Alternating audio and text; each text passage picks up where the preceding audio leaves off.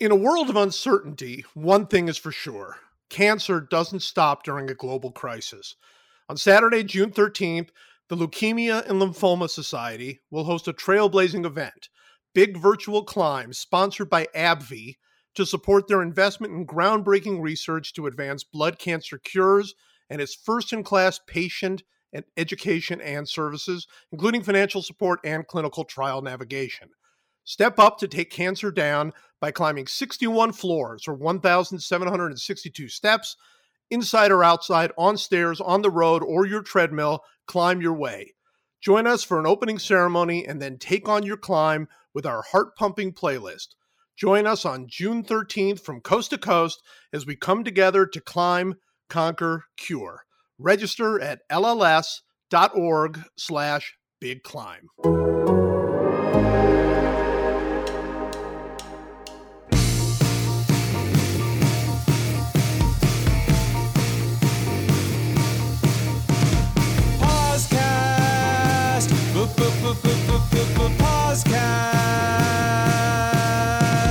Thank you for having me, Joe. Hi, welcome to the podcast. I am Joe Posnanski, and for those of you who listen to this show with some regularity, first of all, I don't know why you do that, but thank you for doing that. You know that this show is mostly, well, entirely meaningless. It's about meaninglessness. That's sort of the whole point of this show. But I don't know. This week didn't feel like a meaningless week. This week feels like there's real things to talk about, important things to talk about in and out of baseball. And so I brought a couple of really good friends with me to join the show to talk about some of those things. First, I want to welcome one of my dearest friends and my brother, really, the president of the Negro Leagues Baseball Museum, Bob Kendrick. Bob, welcome. Joe, thanks, man. It's great to catch up again, and thanks for having me on the show. Oh, thank you. Thank you for coming on. And we are joined by a friend of both of ours, of one of our favorite people in the world, the general manager of the Kansas City Royals, Dayton Moore. Dayton, welcome. Thanks, Paz. Appreciate being on with you and Bob, and hope everybody's doing well. Yeah, it's all we're all trying, right? We're all trying to do well. So let's get a little bit of business out of the way before we sort of dive into some topics here. First of all, Bob, tell us a little bit about the museum, where it stands. You guys had to close like everybody did. Where are you guys right now at the Negro Leagues Baseball Museum? Yeah, Joe, you're right. We officially shut down March 14th. And so it's been a challenging time for us. Number one, it's been difficult for me because I've never had this much downtime in my life. And so I was literally going crazy. And as I told you, my only saving grace was they opened up the golf courses again. And so I could at least go frustrate myself in the midst of my frustration of the museum being closed. But we're looking at reopening, a phased-in reopening on June 16th.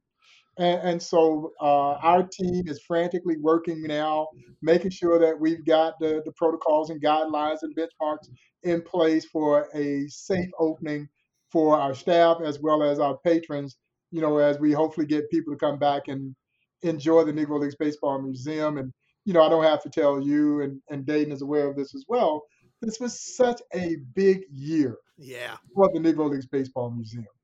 And with this being the 100th anniversary of the birth of the Negro Leagues and all the work that we had put in to put together what we thought was a great plan for a year-long centennial celebration.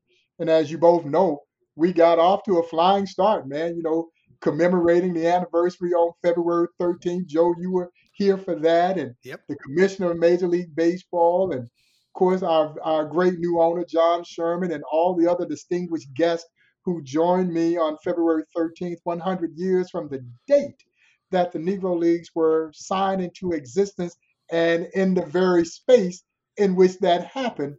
And the announcement and everything with the $1 million contribution from Major League Baseball and the Players Association. And we're off to a flying start. And then less than a month later, everything comes to a screeching halt. So it knocks a little bit of the wind out of your sail because again, the disappointment in not seeing this plan really come to fruition the way that we all wanted it to. But as I've shared with many others, you cannot be a steward of this story and wallow in self pity. You Mm. just can't do it. And as you well know, the players in the Negro Leagues never cried about the social injustice. They went out and did something about it.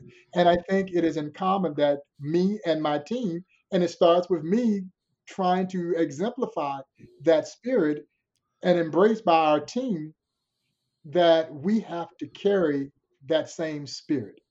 And to use a bad baseball analogy, that big right hander that knocked us down. He threw one high and tight, and, and, and we got to get back in the batter's box, shake off, dust off, and try to figure out a way to hit him. And I think that's the mindset that we have. So we're looking forward to reopening. We've got Plan B in place as we look at the celebration over, by and large, and hopefully 2021 we'll see a lot of these things that we wanted to do this year kind of take place.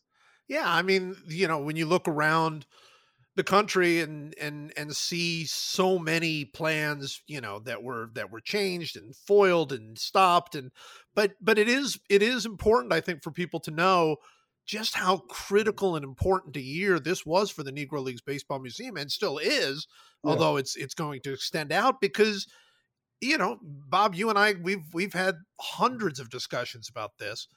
It's hard to have a museum going and vibrant in these times. It's very, very difficult. And the Negro Leagues Baseball Museum has had its ups. It's had some very, very dark times and downs. And it has really stormed back over the last few years and is in wonderful shape. And then here was the year that I Yes. think you and I talked about it just Yes. becoming, it was Yes. going to be, this was going to be a year that was going to make it, in perpetuity, basically. And And that's exactly what we were hoping for.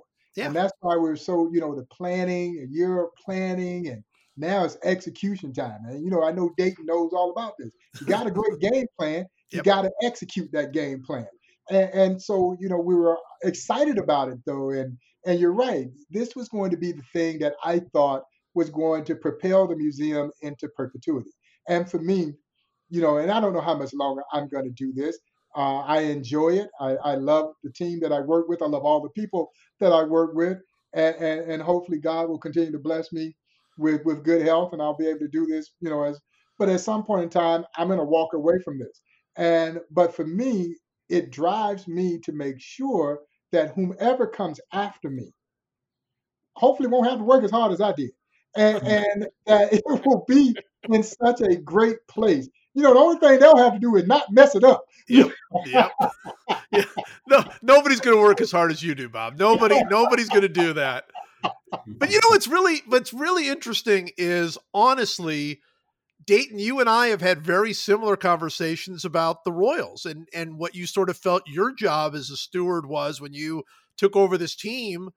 I mean, I've heard you say that, talk about, the person who comes after you having a different, organization and a different, job than you did when you first came in. Well, I think Bob said it so well, and I just, and Paz, you and I know this. I always just so encouraged when you interact with Bob and you hear him speak and Yes, talk about different things and his outlook on life, and he's really one of the more balanced and positive leaders that I've witnessed and been around, and he's just a credit to our entire community, and he's 100% right. I mean, and that's all you're really trying to do in life is make things better, leave them better for somebody else, and so they can actually take what you have done and then improve upon that. sure. And that's one of the things that I think is burdening us and gives us more a sense of urgency right now with some of the things that are happening in our country, because I think when we look in the mirror, we have to ask ourselves, are we doing it better? Um, what type of community and country are we leaving for our children and our grandchildren? And so I really believe that, we've always kind of seen some of the injustice, and we understand that sometimes people in authority um, perhaps have abused their power. We've seen that. But I think for one of the first times in my life, I think there's more people's hearts have felt it. And Yeah. I think that's really important. And that's why it's important to have these conversations. We all understand what the Negro Leagues Museum, the spirit of the Negro Leagues Museum, and what those players and those athletes and those families experience. And I often think about that. Yes, we talk a lot about the players, and we should, and we celebrate them, but their families, and what were their children thinking when they saw their father not getting opportunities, and how did their father deal with those types of things? And so it's much richer than, and it's such a, that's why I tell our players all the time. I've told our African American athletes, I really believe the African American is more equipped for leadership than anybody else. The challenges that they've had to face, the positivity in which they've done that, the perseverance, and so forth. And I've shared that with our African American players and our African American coaches and staff over the last 10 days. And but to listen to Bob talk, it fires me up, it makes me feel good about our country and our future. Well, I know, Bob, you've got to be thinking. I mean, because you and I have seen this numerous times, and never more so than is happening right now. This is exactly the time you want the Negro Leagues Baseball Museum to be open. This is exactly the time, with everything that's going on with Black Lives Matters, with the protests, with this hunger for justice. This is what the Negro Leagues Baseball Museum stands for. And this is, I mean, I think you've said this before. This is when you guys can do some of your best work. Oh, there's no doubt in my mind, Joe. I was sharing before I got on with you guys. I was on with Joe Goldberg doing his show, and we talked about just that. I honestly, guys, believe, and I believe this before the George Floyd incident, because I was seeing some of these things that we thought we had moved beyond continually rear its head over the last X number of years. Sure. And I always felt that the Negro Leagues Museum was more important now Yeah. than ever before. And we're in our 30th year of operations. And I do believe just that, because we've seen this renewed level of hate kind of re-emerge in our society. Now, maybe it was there all the time. It was just lying dormant, and maybe people feel more emboldened than ever before to express it. And and that was alarming. And I thought it was alarming to a lot of young people in particular. And so it makes a cultural institution like the Negro Leagues Baseball Museum that much more significant for the very reasons that you mentioned. This is a museum about social injustice. It Yep. is a museum about civil rights, because as much as it's a baseball story, it is a civil rights story, but it's also an important story of triumph over that adversity. Mm. And so, as we look at these struggles, I think it's inherently important that you see me in all lights. I don't Mhm. want you to just see my struggles. I think you need to see my successes and my triumphs. And Joe, as you know, the Negro Leagues is one of those great stories of triumph. It is that story of rising above whatever the circumstances were. So, to simplify it, you won't let me play with you, then I'll just create my own, Mhm. which is in essence the American way. So, it is the American spirit at her absolute finest. And I think those underlying stories and messages that stem from this story, that is essentially these incredible athletes who just needed a forum to express themselves, it is so transcending in nature. And the life lessons that come from the Negro Leagues, from the story of the Negro Leagues, can be very much utilized to help invoke this change that we want to see take place, as we continue to try and grow our society. Yeah, it's 100% right. I mean, for somebody, Dayton's been to the museum many times, and I know that your players have gone, and you've encouraged them to go. If you've never been to the Negro Leagues Baseball Museum, first of all, I couldn't more highly recommended. If you're in Kansas City, go. If you're not in Kansas City and don't plan to be, to join and be a part of it. We're talking about what you talk about this period of time, 50 plus years, but say 50 years where white supremacy ruled baseball, and there was no arguments, there was no way to fight it. I mean, there were, the people tried, but you had these players, and it was hopeless for these players in the 20s and 30s and early 40s. The idea of Buck O'Neill used to say it all the time. He never even thought about the major leagues. It was an impossibility. And yet they continued to play. They played at such an extraordinarily high level that we still think of them as some of the greatest players who ever played the game. And at such an extraordinarily high level that eventually it grew absurd to enough people that there were not African Americans in the major leagues. The people realized what they were missing when they saw Jackie Robinson step out there for the first time, when they saw Larry Doby step out there for the first time. And then within a very short period of time, when they saw Hall of Famer after Hall of Famer, Willie Mays and Hank Aaron and Roberto Clemente and Frank Robinson and Ernie Banks and on and on and on. And you think about the richness of what the Negro Leagues was, and this was their one way to fight back. And I think that is what makes it so awe-inspiring and so compelling, because what they were able to do was forge a glorious history in the midst of an inglorious time in American history. And really, Joe, they didn't know they were making history. They didn't care about making history. Nope. They just wanted to play ball. They just wanted to play ball. But again, the passion and the pride and the perseverance, the determination that they demonstrated are the same kind of transcending things that we're going to need today. I had the great pleasure, Dayton, of sitting down last week with 6 young African American major leaguers. So, including, of course, our very own Lorenzo Kane, who I just love dearly, Delino DeShields. We had Michael Givens from Baltimore, Taylor Hearns from over in Texas, Josh Bell from the Pirates, and Dwight Smith also over at Baltimore. And we were talking about this whole issue of baseball and race in America. And for those young folks, this is really the first time that they've experienced this kind of upheaval, racial upheaval.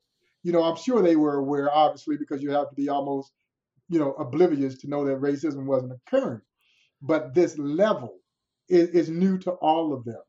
And for them to have a very candid conversation about that very subject matter was so very interesting. And their thoughts and their ideas and the impact and their willingness to use their voices collectively to make change struck me as very genuine, and the fact that they were all so moved by this. But it also lets me know, again, it just, for me, quantified why this museum is so important. Yeah. And they have such a rich legacy in this game, and their ancestors were having to endure some of these things that we're talking about today.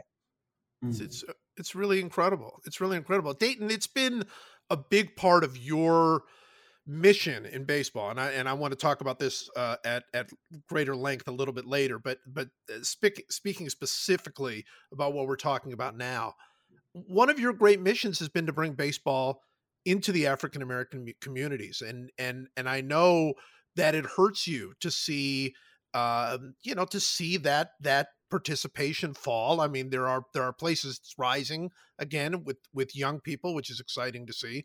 But in the major leagues, we've seen that fall. I know it's really important to you. What can be done? What is being done? What do you see when you think about baseball and African Americans? Well, you're right. It's painful, and it's painful to a lot of us, really. And for one, we want to see every young boy, every young girl aspire to love this game, to want to play this game, because we believe so much in the leadership lessons that it teaches and prepares our young people for in the future. And I was JJ Piccolo and I were privileged to study under an individual by the name of Dr. David Wiggins, and Dr. Wiggins actually played baseball for San Diego State under the legendary coach Jim Dietz. Mm-hmm. And he was a professor at George Mason University, and he taught a class on the influence of the African American athlete in American society. And he was a baseball guy, and he was very inviting, and we spent a lot of time with him. We discussed issues of this nature. For the very first time, I became more passionate about it, and then of course we had an opportunity to worked for the Atlanta Braves. And when I joined the Atlanta Braves front office, I quickly understood and recognized who Bill Lucas was, the first African American general manager. Paul Snyder, who was my mentor, spoke about him, seemed like on a daily basis about different things. And then, of course, Hank Aaron was involved with the Atlanta Braves and so forth. So we've always had a passion for the African American athlete, and one of the things that I've always admired, and I saw this and experienced this the first time I went to an African American church to worship, just the spirit, the loving way in which people interacted with one another, the passion they had for life, and it just captivated me. And we need those types of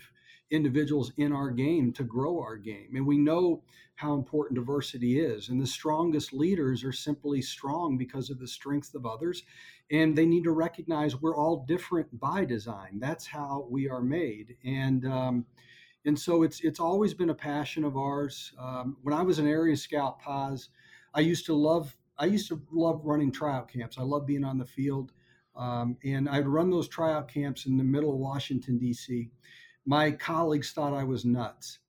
I would run them in downtown Philadelphia. My colleagues thought I was nuts. I would go to rural West Virginia and Virginia and Maryland, and because I wanted to attract the African American athlete to our game. I love their athleticism. I love their intellect. I love their team first type attitude. They have so much fun, and so I was always just attracted, to the African American athlete and so forth. When my father passed away, one of the things that really made me feel good before his body was removed from the hospital room, there was two men that showed up. His boss and his best friend, who was an African American gentleman, and who my father actually supervised, and they were friends, and they had lunch together, and he was over at the house, and so we were just raised in a way to love one another, if you will. And after when the George Floyd incident occurred, I made the following notes to remind myself. The next morning in my quiet time, I wrote down the following words. I said, Dayton, remember to love your neighbors yourself. Dayton, model the behavior you'd like to see in your family, in your community, in your country. And then I wrote this: racism is good versus evil. It's not black versus white. It's good versus evil. And so I hadn't reminded myself of that in a while. And so I've been reading those statements, those notes to myself every single day since then. And as I mentioned before, we have seen people in authority abuse their power, abuse their authority. And I think that I have not used my authority as well. I need to be more responsible. I need to understand more. We pride ourselves with the Kansas City Royals with culture simulation programs. In fact, they're ranked 1 or 2 every single year. Jeff Diskin and Matt Morosco do an amazing job as they assimilate our Latino players into our country, into our culture. And that's an admirable thing to do. We need to continue to do that really well. But after speaking to some of our African American players and coaches, I realized, you know what? we haven't done enough listening to their stories. And Paz, what you do as well as anybody on this planet is you have the ability to tell the stories of others. Bob is an amazing storyteller as well, but the stories of those who have been oppressed, the story of those who have been neglected, the story of those who have been disadvantaged and taken advantage of, those stories need to be told. They have to be told if we have a heart for the next generation, if we're in leadership and we believe leadership begins and ends with putting others first, which I think all three of us recognize that and understand that and appreciate that. But if that is truly the case, we need to have those stories be told, and we need the next generation to understand that so we can all do better, because we all want our children and our grandchildren to grow up in a better place. Just like Bob is leaving the Negro Leagues in better hands in the future, and we're hopefully doing that here with the Royals and baseball.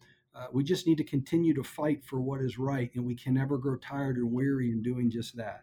Well, that's right, and that leads to one more question about all of this. I mean, and I'll direct it first to you, Bob. But you look around the country, and we are in the midst of something really extraordinary for our life. We're about the same age, and Dayton, you're about our age too. We're all about the same age.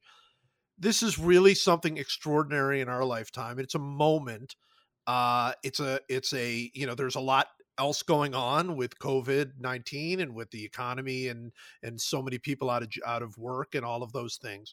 We are in an extraordinary moment, and you see so many, hundreds of thousands, millions of people around the country out in the streets protesting, pushing for a better America, for justice, and what role do sports play in that? I mean, I think everybody is looking around to the different leagues to make statements. Some are better than others, to be honest, but everybody's talking about it.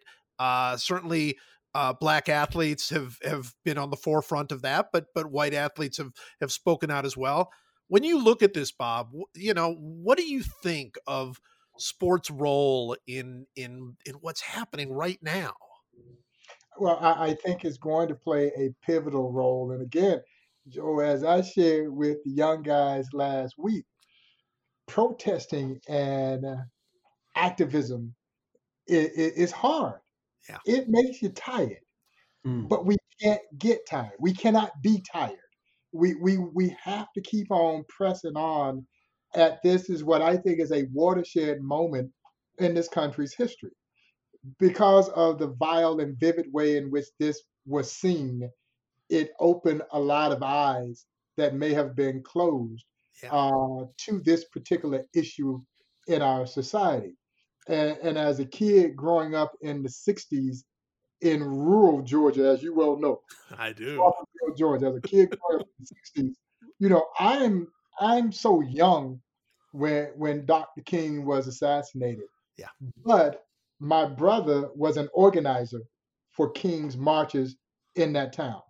And I remember marching with my family. And at that time, you're just too young. It doesn't resonate, it doesn't register as it does now, years later, when I'm old enough to really comprehend what that was all about, and particularly after his assassination. And here we go, now we fast forward to 2020. And for me, working in an environment where I understand the impact that the Negro Leagues had in leading the social advancement of this country, I've seen through the lens of sports the impact that it can have. Yeah. And for athletes from all disciplines using their voices to try and create a better tomorrow. I think Dayton talked about that. We want to leave this place better than what we found it.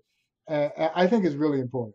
And Yeah. yeah, it is that platform. They have a platform. And, the world of sports, and particularly baseball, which has been at the forefront, but the world of sports in general is the one place in our society where the rules don't really change. You know, in our sport, it's still three strikes you out, four balls, you take your base. And I think when the rules are clear and apparent, we can all be successful. It's when the rules have a tendency to shift, is that when things get to be so difficult for folks, because the finish line sometimes moves for those of a different color. You know, you're running a 100 meter dash, but then in the middle of the race, they said no, it's 120 meters now.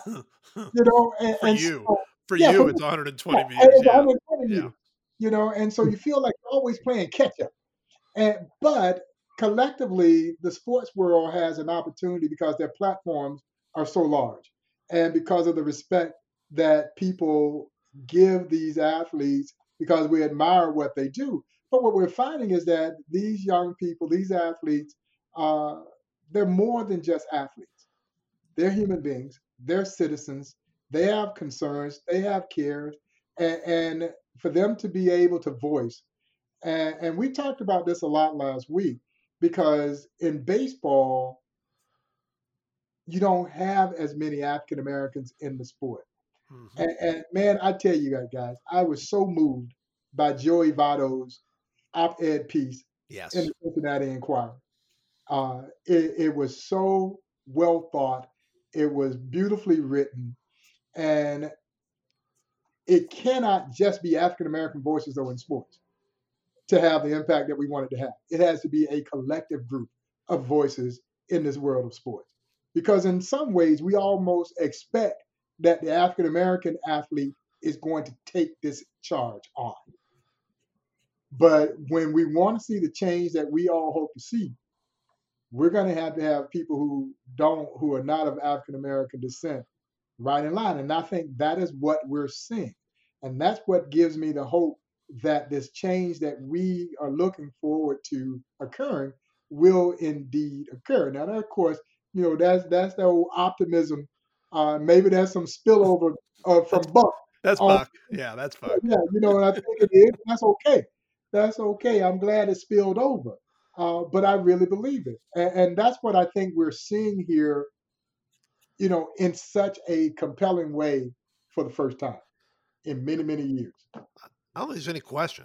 How many people have asked you what Buck O'Neill would be saying right now? I Oh mean, yeah, that's then he would be optimistic. I mean, he would. that was he and optimism were synonymous, and that he never ever wasn't optimistic. No, I want to he never wavered from that. He never never. wavered, never wavered ever.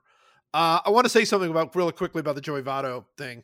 I think what was so good about it. And I told him this. I texted him. Joey has been here on the show before, and I told him this.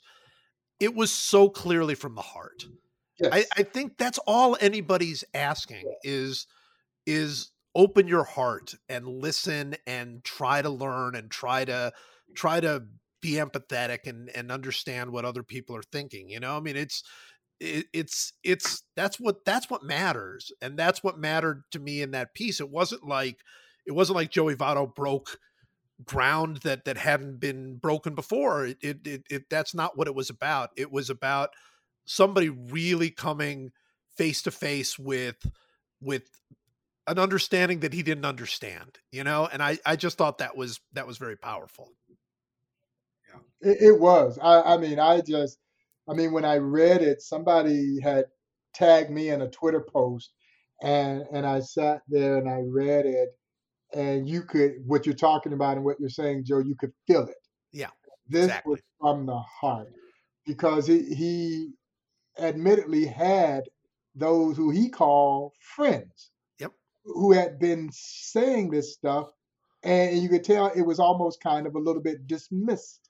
And even to the point where they sent him the video, he didn't even want to watch it. Yep. And then you watch the video, and the awakening occurred. Yeah. And, but then also the commitment, you know, to do exactly what you said, to listen, to learn, and then hopefully be part of the solution. Yeah, exactly. Dayton, what do you think is sort of the sports role in all of this? Well, pause. Let me say this, and Bob's points are right on, and Bob's Bob's more optimistic than I am. Huh. And I'm gonna lay it out here. Okay. It's 7 o'clock when the umpire says play ball. We're all pretty much the same. Doesn't matter what culture, how you were raised. We're all playing the game we love to play. And let's face it, if you make it to the major leagues, you've overcame a lot Yeah. getting there. It's a big jump from even AAA to the major leagues. We all know that. We evaluate baseball players our entire lives, but we've got to do a better job of of interacting with one another. When I was a farm director, the very first speech I gave to the players in the instructional league, and I said this: if you do what you've always done, you're going to get what you've always gotten. If you do what you've always done, you're going to get what you've always gotten. Until our children are worshiping together at all races, all economic backgrounds, until they are playing sports together at the youth league level and the high school level, until we are um, giving other people opportunities, I'm not going to be as optimistic because I don't know how it's going to change unless we see some of this change. I look at our game, Paz, and can you explain to me, if you really understand what baseball means to a baseball player, can you explain to me how round reduction even enters your mind? Yeah. Can you explain to me, if you understand what baseball means to a baseball player, how you would consider minor league contraction? And when we talked many years ago about getting rid of the draft and follow, when only 3 general managers said, I don't want to get rid of the draft and follow, and they did it anyway. And we talked about how it's going to hurt the African American baseball player. Well, why is it going to hurt the African American baseball player? Well, because baseball, unfortunately, is almost becoming a country club sport. It takes finances to play it. Yeah. And the effort when Gerard Dyson gets a chance to play and has to repeat rookie ball, when he catches up, he thrives. When Nick Heath gets a chance to catch up, he thrives. Baseball is not a game that allows you to take time off. It requires repetition. It requires a relentless focus on the fundamentals. You have to work at it and work at it. You need repetition, repetition. It's hard to develop beyond the level of competition. You need to face good competition to be a good player. And so we have to we can't be providing less opportunities and less rounds and less roster spots. And so when you get rid of the draft and follow, and they say, well, where's the data that says that the draft and follow is going to hurt the high ceiling, less experienced, multi athlete player who hasn't had a chance to perfect their skills like the players that play year round? Well, let me say this: if it hurts one player, it's one too many. Yeah. That's the mindset we have to have. We've got to come alongside of it. Look, it's very simple. If you believe in people and you provide them opportunity and you keep giving them grace and you keep picking them up and you keep giving them opportunity, eventually they're going to believe in themselves and they're going to have the resources and the opportunity necessary to be able to play this game at a high level. Now I get it. There's only 30 major league teams and 26 men on an active roster. But we've got to provide more and more opportunity, not less. Yeah.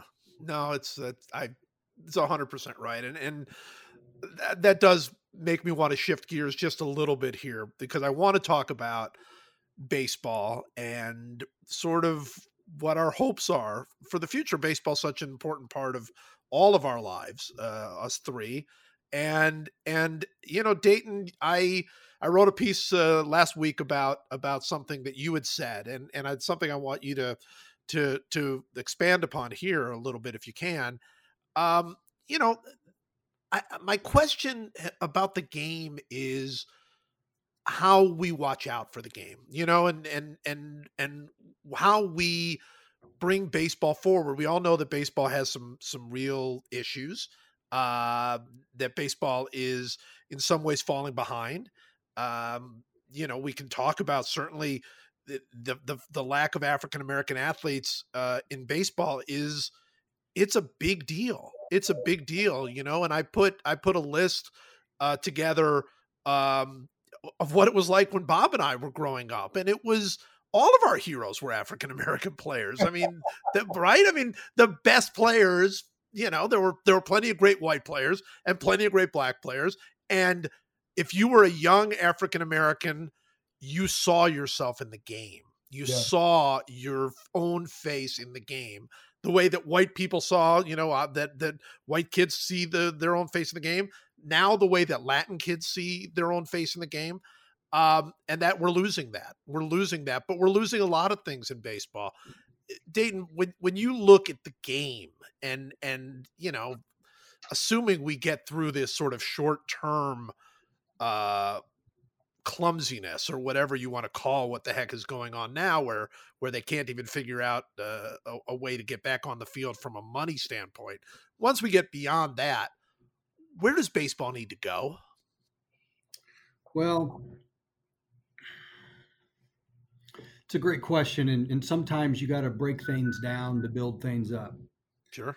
and sometimes it's painful to untangle things.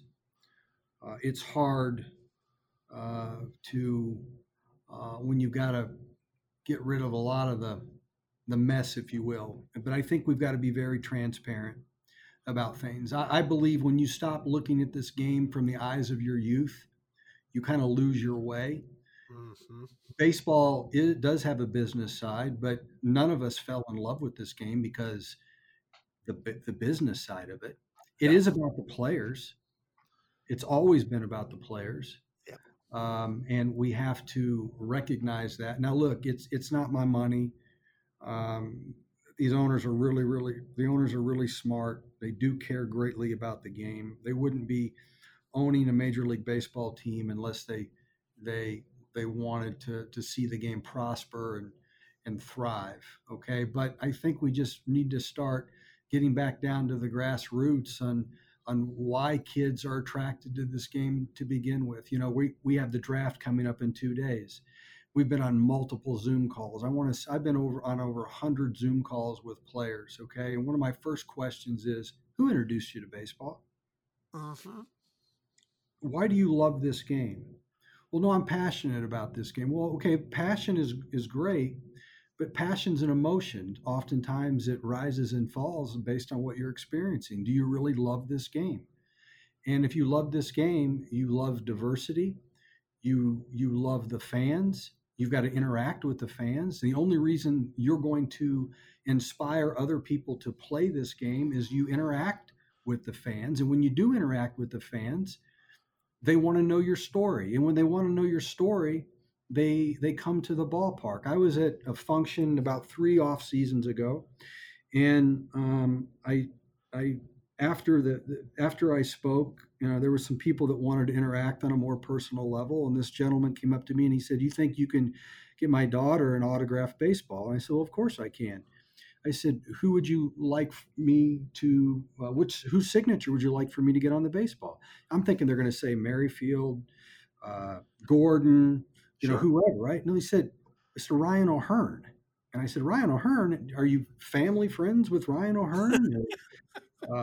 No, my daughter's always liked Ryan O'Hearn. After batting practice, he came over and spent time with her and talked with her and got his Awesome. picture taken with him. And now Ryan O'Hearn is my daughter's favorite player. And so it's one interaction at a time. And that's why I go back to what I said earlier. We come alongside our African American community and we introduce them to baseball and we take our time with them one player at a time. Eventually it's going to change. It will change because I've seen it. I got a letter the other day from a young player who's graduating from high school, an African American male who we've been working with him since he was 9 years old, and he's graduating. He's stuck with baseball, and he's going to be a pitcher at Johnson County Community College. And those types of things need to happen, and they can happen. We just have to have that heart for the next generation. No doubt. No doubt. Bob, by the way, when Dayton was sitting there saying the first thing he asks players is who introduced you to this game, that remind you of anybody? Oh, that was Buck. That was Buck. That was Every person he would meet. Who yeah. took you to your first game? Do you remember your first game? Yeah. Remember that? No, no question. That was it, and it was always genuine, and he wanted to know because he always drew that parallel, and I think he could. It was so very relatable for him, and it speaks to some of the things that we have to see happen again within our community, and that's why I do in every opportunity I get. I applaud the Kansas City Royals and specifically Dayton for the creation of this Urban Youth Academy right Yes. here at historic 18th and Vine. It is such an important part of the growth of the historic 18th and Vine Jazz District, and to have the Negro Leagues Baseball Museum essentially attached to it, where it goes back, Joe, to what you said, where you can see people who look just like you who played this game as well as anyone ever played this game. But as I so oftentimes say, they not only played the game, they owned teams. They were managers and coaches and traveling secretaries, Yep. team physicians. They fulfilled every aspect of the business of this game as well. And so you do have to see yourself in this role. And I talk about it a lot. You know, the thing that we love about baseball is its tradition. Yep. Mm. The thing that has hurt baseball is its tradition. You Exactly. know, and so we've got to do this a little bit differently now to make sure, number one, create the opportunity, make sure that there's not this economic gap that is preventing kids from at least having an opportunity to experience our game. The thing that saddens me the most is that the days of sandlot baseball is a thing of the past. Yeah. You know, and again, I tell people I don't want to be right on this, but I think I am. You know, we all grew up playing in the sandlots, and we all grew up playing in an environment where you didn't have to have 9 kids on a team. You Exactly right. made your rules up as you went along, and if you hit the ball in Mrs. Jones' yard, you were out. And so, you know, but that's the way this game was, and you mimicked whoever, you know, Henry Aaron was my guy. And so when we played sandlot baseball, everybody already knew Bob gonna be Henry Aaron. Ain't no question about that.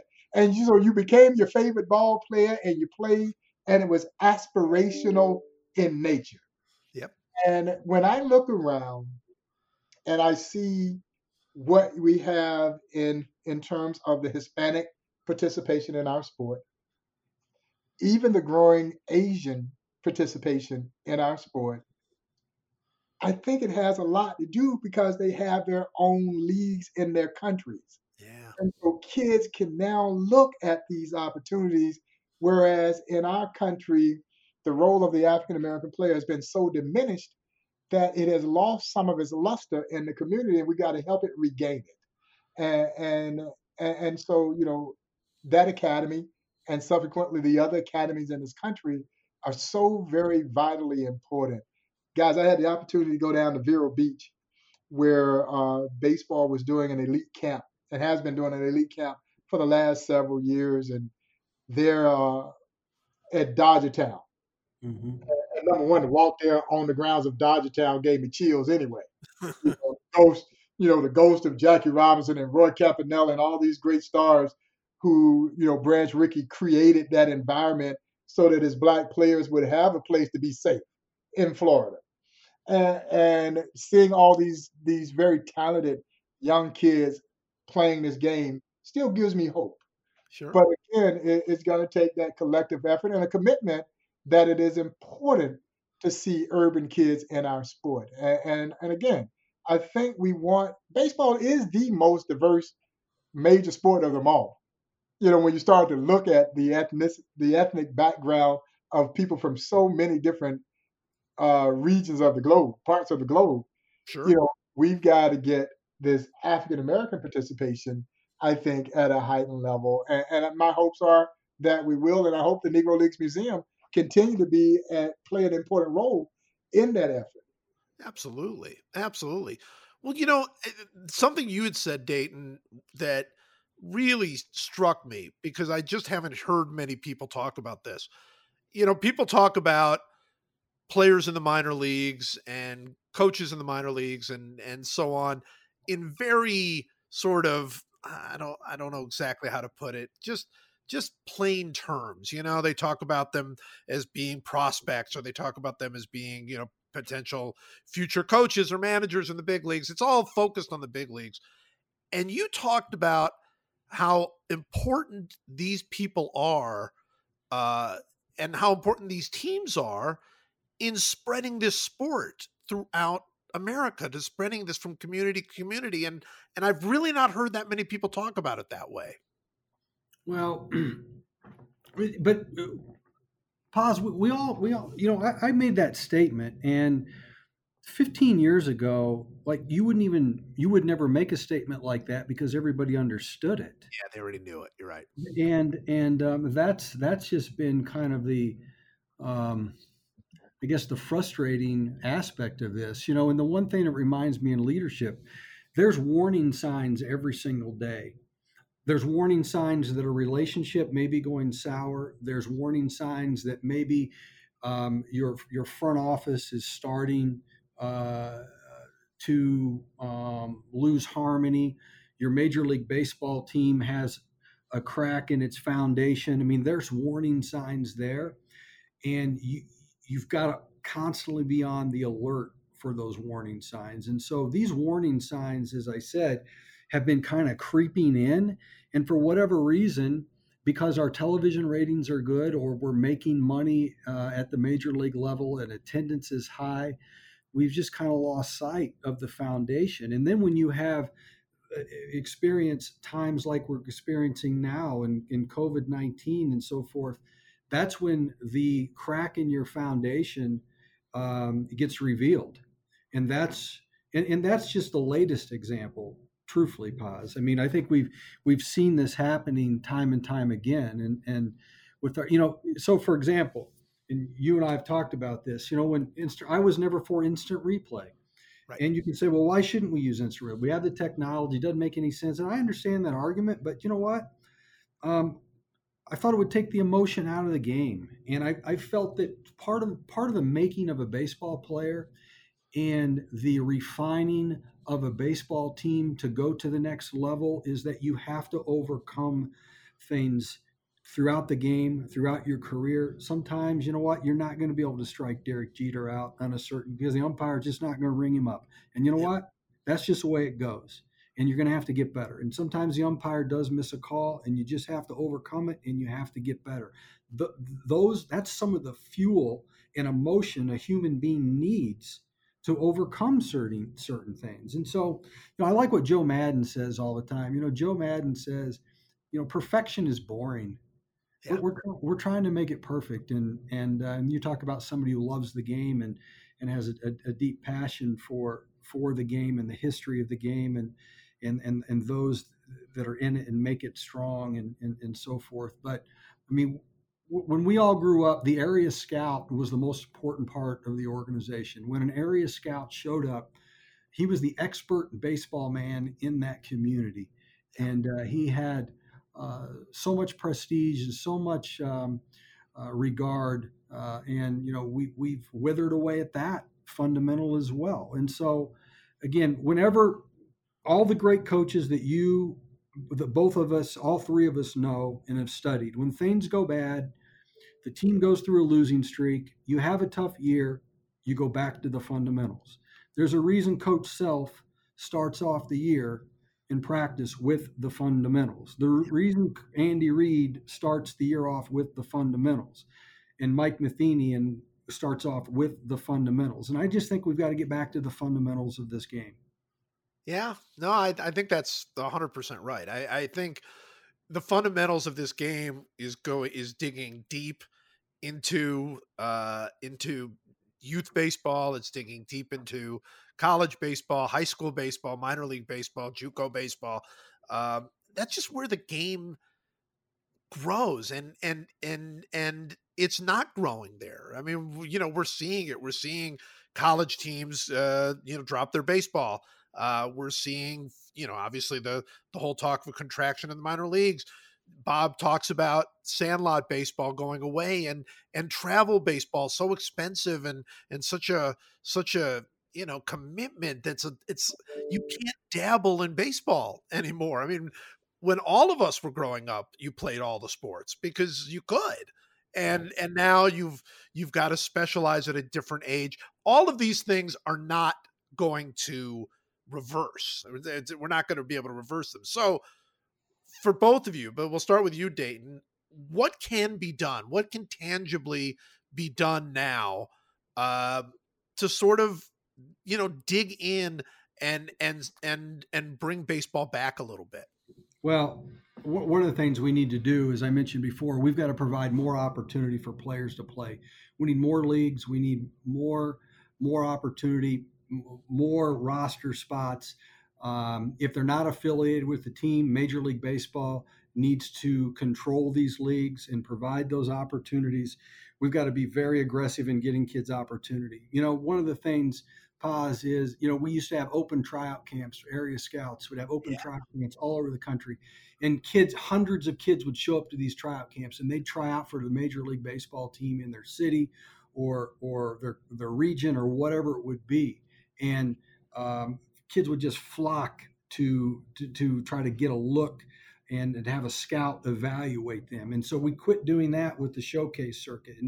And we've got to get back again, like I said before, to the fundamentals. But we got to have coaches and moms and dads at the youth league level in every city, in all the urban core, the suburban parts of our country, and the rural parts of our country that love this game, that can go and inspire people to want to play this game. We need resources. We need to set up leagues, and to make sure that every kid can have a glove, to make sure there's ample equipment.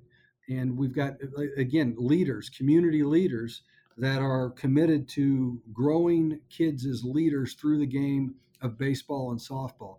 Softball is a big part of, one of the things with the Urban Youth Academy we learned was, there wasn't really any organized softball in the high schools for, our young women in the inner cities. And we need them playing softball because they're going to be the ones taking their kids to practice in the future. And we need to introduce them to softball and baseball. And so that's something that we have worked hard to try to bring about those opportunities as well.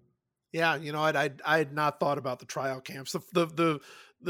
The funny thing about tryout camps, and you've held many of them, you're almost, I mean, the percentage of people who get signed in a tryout camp has always been minuscule. It's always been tiny. That's never, I mean, of course it's the point. Every so often you run into one, you find somebody in a tryout camp and it works out. But the point has always been how many people, our age can say, oh yeah, I once tried out for the Yankees or the Dodgers. Well, you're right. You're right. And so I remember one of the tryout camps I went to. I was 20 years old. Joe Consoli was a scout for the Pittsburgh Pirates. I think at one time Joe Consoli had like 5 or 6 guys actually on the active roster with the Pirates that he'd signed for like $1,000. Amazing statistic. And Joe Consoli would talk for 45 minutes to an hour about the Pittsburgh Pirates. He'd talk about Roberto Clemente. He would talk about Willie Stargell. I mean, he would talk about all these players, and he'd talk about baseball, and he would sell the game. And when he was done talking, we all wanted to work in baseball. There was no doubt in our mind we wanted to pursue this game in a loving and passionate and in a committed way. And so I learned, and so when I became a scout, I realized that one of my roles is to be a salesman for this game in my region. I had a responsibility, yes, to sell the Atlanta Braves, but to sell baseball. And you don't think I loved having those camps and talking about the Atlanta Braves in 1994, 95, and 96 when I was having those camps? That was probably pretty fun, actually. I mean, come on. I mean, I love talking about Hank Aaron and David Justice and Marquise Grissom and Ronnie Gant. And I mean, I can go on and on about those players. Yeah, that's pretty great. All right, Bob, what are we doing? What are we going to do to save baseball? What are we going to do to push baseball forward? Well, I think there are some things that I wish and hope we could do, particularly from the collegiate level, Joe. Uh, Yeah, I wish that we could find ways in which we could get more money for scholarship opportunities for our game. And because I think when we start to try and compete to get some of these good athletes to play this game, and they're getting to a certain level in the game, but unfortunately, when they get to the high school level, the other sports are pulling them away. sure. And I think part of the reasoning is the fact that that parent who is hoping that their child will get that opportunity to get their college education paid for in full, can look at basketball and football as those opportunities. And I wish there was a way that we could level the playing field with these with colleges in terms of scholarship dollars and resources that would be made available. I think it'll make it a whole lot more attractive for kids to stay in this game. We obviously got to do a much better job of promoting our game, and it goes back to what Dayton was just referencing. We've got to get more visibility for those African American ball players who are in the game, but I think for baseball players in general, to be in these communities, continuing to pump up our sport and promote our sport. And again, as an institution that's dedicated to the preservation of the history of this game, I think it's important too that we be a part of this in Oh yeah, promoting our game, Mhm. and using the history to promote our game and helping them see themselves in our game, understanding that they too have a proud legacy in this sport. And for me, it's about challenging the African American community to make baseball important to them again. Because as you both know, once upon a time, it was very important yes, to the African American community. And somewhere along the line, the African American community became somewhat detached from this game. And there are obviously a lot of varying factors of why that occurred. But it has to become, when Dayton talks about community leaders, I look specifically at community leaders within the African American community, that this becomes important to them, that we see more of the churches and more of the smaller African American businesses investing and reinvesting in our sport again. And I think that's something that the museum is anxiously looking to help be a part of that charge. So again, the visibility of our sport in the urban core is vitally important. You know, hopefully, as we start to see more of these African American players who have been drafted and are in the minor leagues now, and hopefully they make it to the major leagues uh, in the next several years, I think we'll slowly but surely start to see this trend reverse itself, I hope. But again, I think we've got to have some players that people look at and say, I want to be that. I want to do that. I was showing, I don't know where we were, but Dayton, we were showing the highlight, and it must have been in 2015 when the Royals were playing Toronto in the playoffs, and Lorenzo Kane scores from first on a single. Mhm. oh, it's amazing. I mean, what is more exciting than that? Yeah, You know, Nothing. Nothing. Absolutely nothing. It's still, even today, that's 5 years later, and it still gets me pumped up. You Yep. know, Amazing. What a feeling. That's a feeling I'll never forget for a lot of reasons. But it was just such an athletic play and just such oh a man. And pure. when he slides into home and there's a pop-up slide and the joy, and it permeated through the team, and even in hostile territory, everybody, the Raw fans were excited. You would tell me we don't need that in baseball? That's We right. absolutely do. of course We you do. You know, Paz, the other thing I would say, and I'm a big advocate of junior college baseball for a lot of reasons, but I think bringing back the draft and follow, where we draft more players and we send them to junior colleges, and if the junior colleges don't want to work with us, we need to set up our own community colleges, if you will. Carlos Beltran has done it very well with his academies in Puerto Rico. I get it; it's geared towards high school players in Puerto Rico, the Carlos Beltran Academy, where kids go to school. They take the rigorous academics, but they're also there to play baseball. He comes alongside them in a very specific and strategic way. we can do the same thing here. Education is so accommodating. I mean, we have so many different avenues. Academics work with through distance education and classes online. I mean, we can do this. I mean, there's a lot of different things that we can do, and set up our own baseball academies, not just for high school kids, not just for the like we have here in Kansas City at the UIA, but let's do an extension beyond high school. Let's set up our own junior college program, and where we can give kids a head start and give them a cost effective education, and again support them in ways where they can get an education and also continue to play baseball, similar to what Mr. K did many years ago with the Sure. academy, and we're looking hard about bringing that concept back. Well, um, the academy was amazing. I mean, for those of you that don't know, Ewan Kaufman, when he bought the Royals, said, "Why don't we create an academy where with players who are talented, but maybe don't have a great baseball background, or maybe they haven't played the sport that much, or we'll teach them the game and have them go to school." And numerous players. Obviously, the best of them being Frank White, whose number is retired by the Kansas City Royals, came out of that academy. But UL Washington came out of that academy. I think there were 8 players who played in the major leagues. But beyond that, I mean, that's always just the high end. Beyond that, you have all of these players who do exactly what you talk about, Dayton, that they didn't make it, but they went back to their community having played baseball, and they're so much readier to coach, youth baseball, or be involved as a, in a college or a junior college or a high school program, and can bring the game around to so much.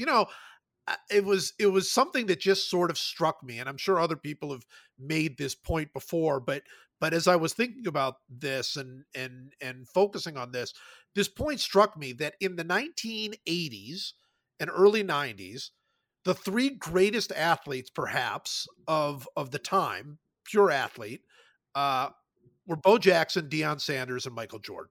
Were probably the 3 greatest athletes. All 3 of them loved baseball. All 3 of them wanted to play baseball, even though they were better at other sports, for all 3. And I had personal, obviously there's a close connection between the Royals and Bo Jackson. I had personal connections with Deion Sanders, and Deion loved baseball. I mean, baseball to him was, he was a different person on the baseball diamond because of how much he respected, loved, enjoyed the game. He grew up loving the game, and I think always kind of regretted to some point that he wasn't a great baseball player rather than a great football player. Michael Jordan, of course, we all know that story. I mean, that's not that long ago when baseball was absolutely the most exciting game so many great athletes can imagine. It just feels like going back to that is so crucial. You're right. You're right. I think the academy, and John Sherman is the owner to support that type of vision, to once again support that type of vision. It's cool. It's really cool. All right, last question for you both. Let's just talk about very sort of your own feelings. Um, Obviously, we're waiting. We don't know what's going to happen. We don't know what tomorrow's going to bring in any way. But we're waiting for baseball to sort of figure things out. Dayton, I know you're sort of in the middle of a lot of different things, but sort of your both gut feeling. Uh, will there be baseball this year? Will there be a season of some sort? And what would you like that season to look like if you could? And obviously it's difficult to imagine because we all know that the virus is very much out there, and we don't have any idea where that's going to go, and so on and so forth. But what is your optimism level, Bob, of baseball coming back? And if baseball does come back, what kind of season would you like to see? Well, I just again maybe here we go again with the internal optimist or the eternal optimist. I think baseball. We got to play baseball, and I think we will. I think it's too important at this time in our lives with everything that has happened with COVID in particular. Uh, that baseball be part of the healing process along a number of lines. And so I do think it's going to happen. Um, obviously, I think it's always going to happen inside of empty stadiums, but that's okay. And now this is the fan in me. It just gives me something else. I finally be able to watch live sports again, and so that would make me happy, and I think it would make a whole lot of other people happy. And I know the players want to play, and I've got to think the power structure of baseball wants to see this game played again. So I've got to believe that there will be a reasonable solution to the gap that is right now between them, that it can be resolved and we can get the sport being played again. I'm looking forward to getting, whether it's going to happen with teams coming into our city. I hope it does. And then that's for pure selfish reasons, because I've got high hopes of getting these guys down to see the Negro Leagues Museum. Sure. And so, yeah, there's a level of self-serving that comes along with that, admittedly. But I'm very optimistic that we will play baseball. Dayton, where are you right now? Well, very similar to Bob. I mean, he couldn't have said it any better. I mean, I'm very optimistic that we will play. I don't have any inside information as we sit here today, but I do know, in speaking to our players, they desperately want to get out there and play. And speaking to our owner, John Sherman, he feels like there is a compromise that can take place, and we will be playing baseball. And so, obviously, I wish it would be more games, but we got to play the hand that we're dealt. I do like the fact that the playoffs are going to open up to possibly more teams. That fits with where we are in the phase of our rebuild, and gives our players a lot more hope. And I think it's the fans would appreciate that as well. But I feel like we're going to play. Paz, you know more than Bob and I right now. You've got more inside track to this than probably we do. Well, let me give you 2 points on this. One, from here's what I honestly believe, and I don't want to bash anybody in baseball because it doesn't feel right. Um, Everybody I talk to in the game is with you both, and they are adamant that not only there will be baseball, but there has to be baseball. That the game really cannot afford a lost year, especially if it's a lost year for that there's something they could have controlled.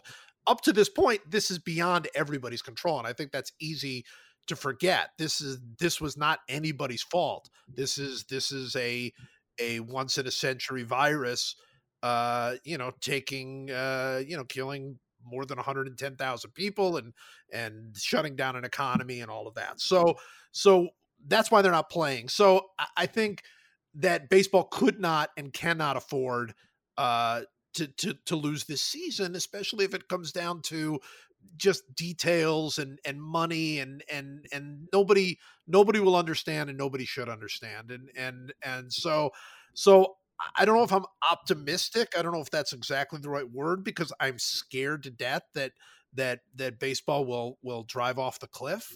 We saw it in '94, and I didn't think that was possible. I just honestly didn't think there was any way that we could lose a World Series the way we did in 1994. So, but I'm hopeful, and I do believe the cooler heads prevail, and I do believe that at the end of the day, everybody wants the same thing. But here's my second point, and I'd be interested to hear what both of you have to say. I wrote this the other day.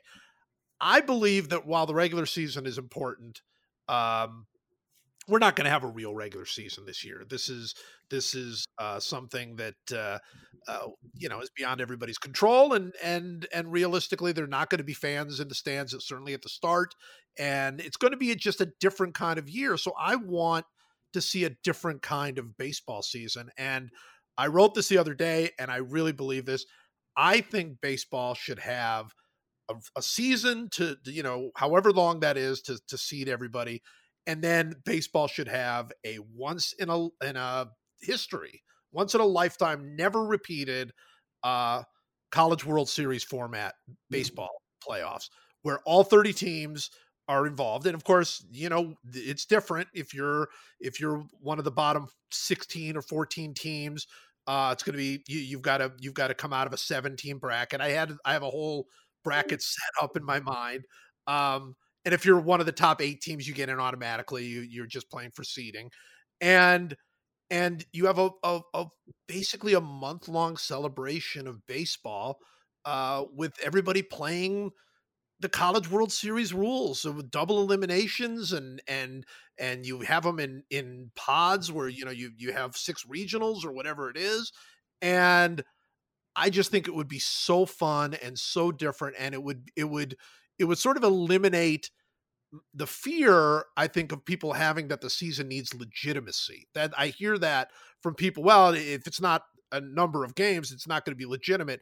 This season is going to be different than any season ever because we're in a different stage than any season ever, any year ever. The country is going through something, both through sickness, through the economy, and honestly through sort of an awakening, for justice that is crossing this country. We are in a different place, and I would love to see baseball embrace the difference and try something completely different and new and wild. And I would love to see a 30 team round robin playoff experience that would just be completely different and new and something for people to look at. So that's my big idea. I would vote yes for your proposal. There you go. I There you go. would. You got my vote for whatever it's worth. Oh, Scott, Bob. Scott Sharp, about 10 days after we left spring training, and it was rather apparent this was going to be a prolonged shutdown, he came up with it. Instead of March Madness, we called October Madness, and Yep. I knew he had presented a very similar format to John Sherman as well. And I think that Paz, I think that's creative, and I think it's fun, it's new. Certainly, the fans would have some interest in something like that, I would think.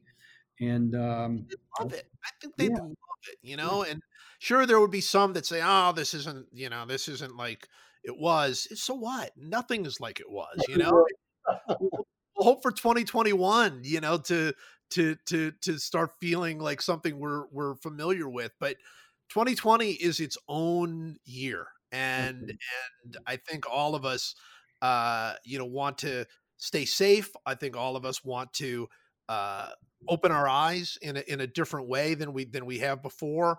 Um, and I just think that if you're still trying to cling to the old, thoughts and old times, this is not the year to do that, and this is not the year to look backward in my mind. So I hope they do something fun like that. I think that would be great. Dayton, Bob, I can't thank you enough for taking the time to join me here. thanks, Paz. Dayton, thank you, man. It's good to hear you. Looking forward to seeing you. Likewise, my friend.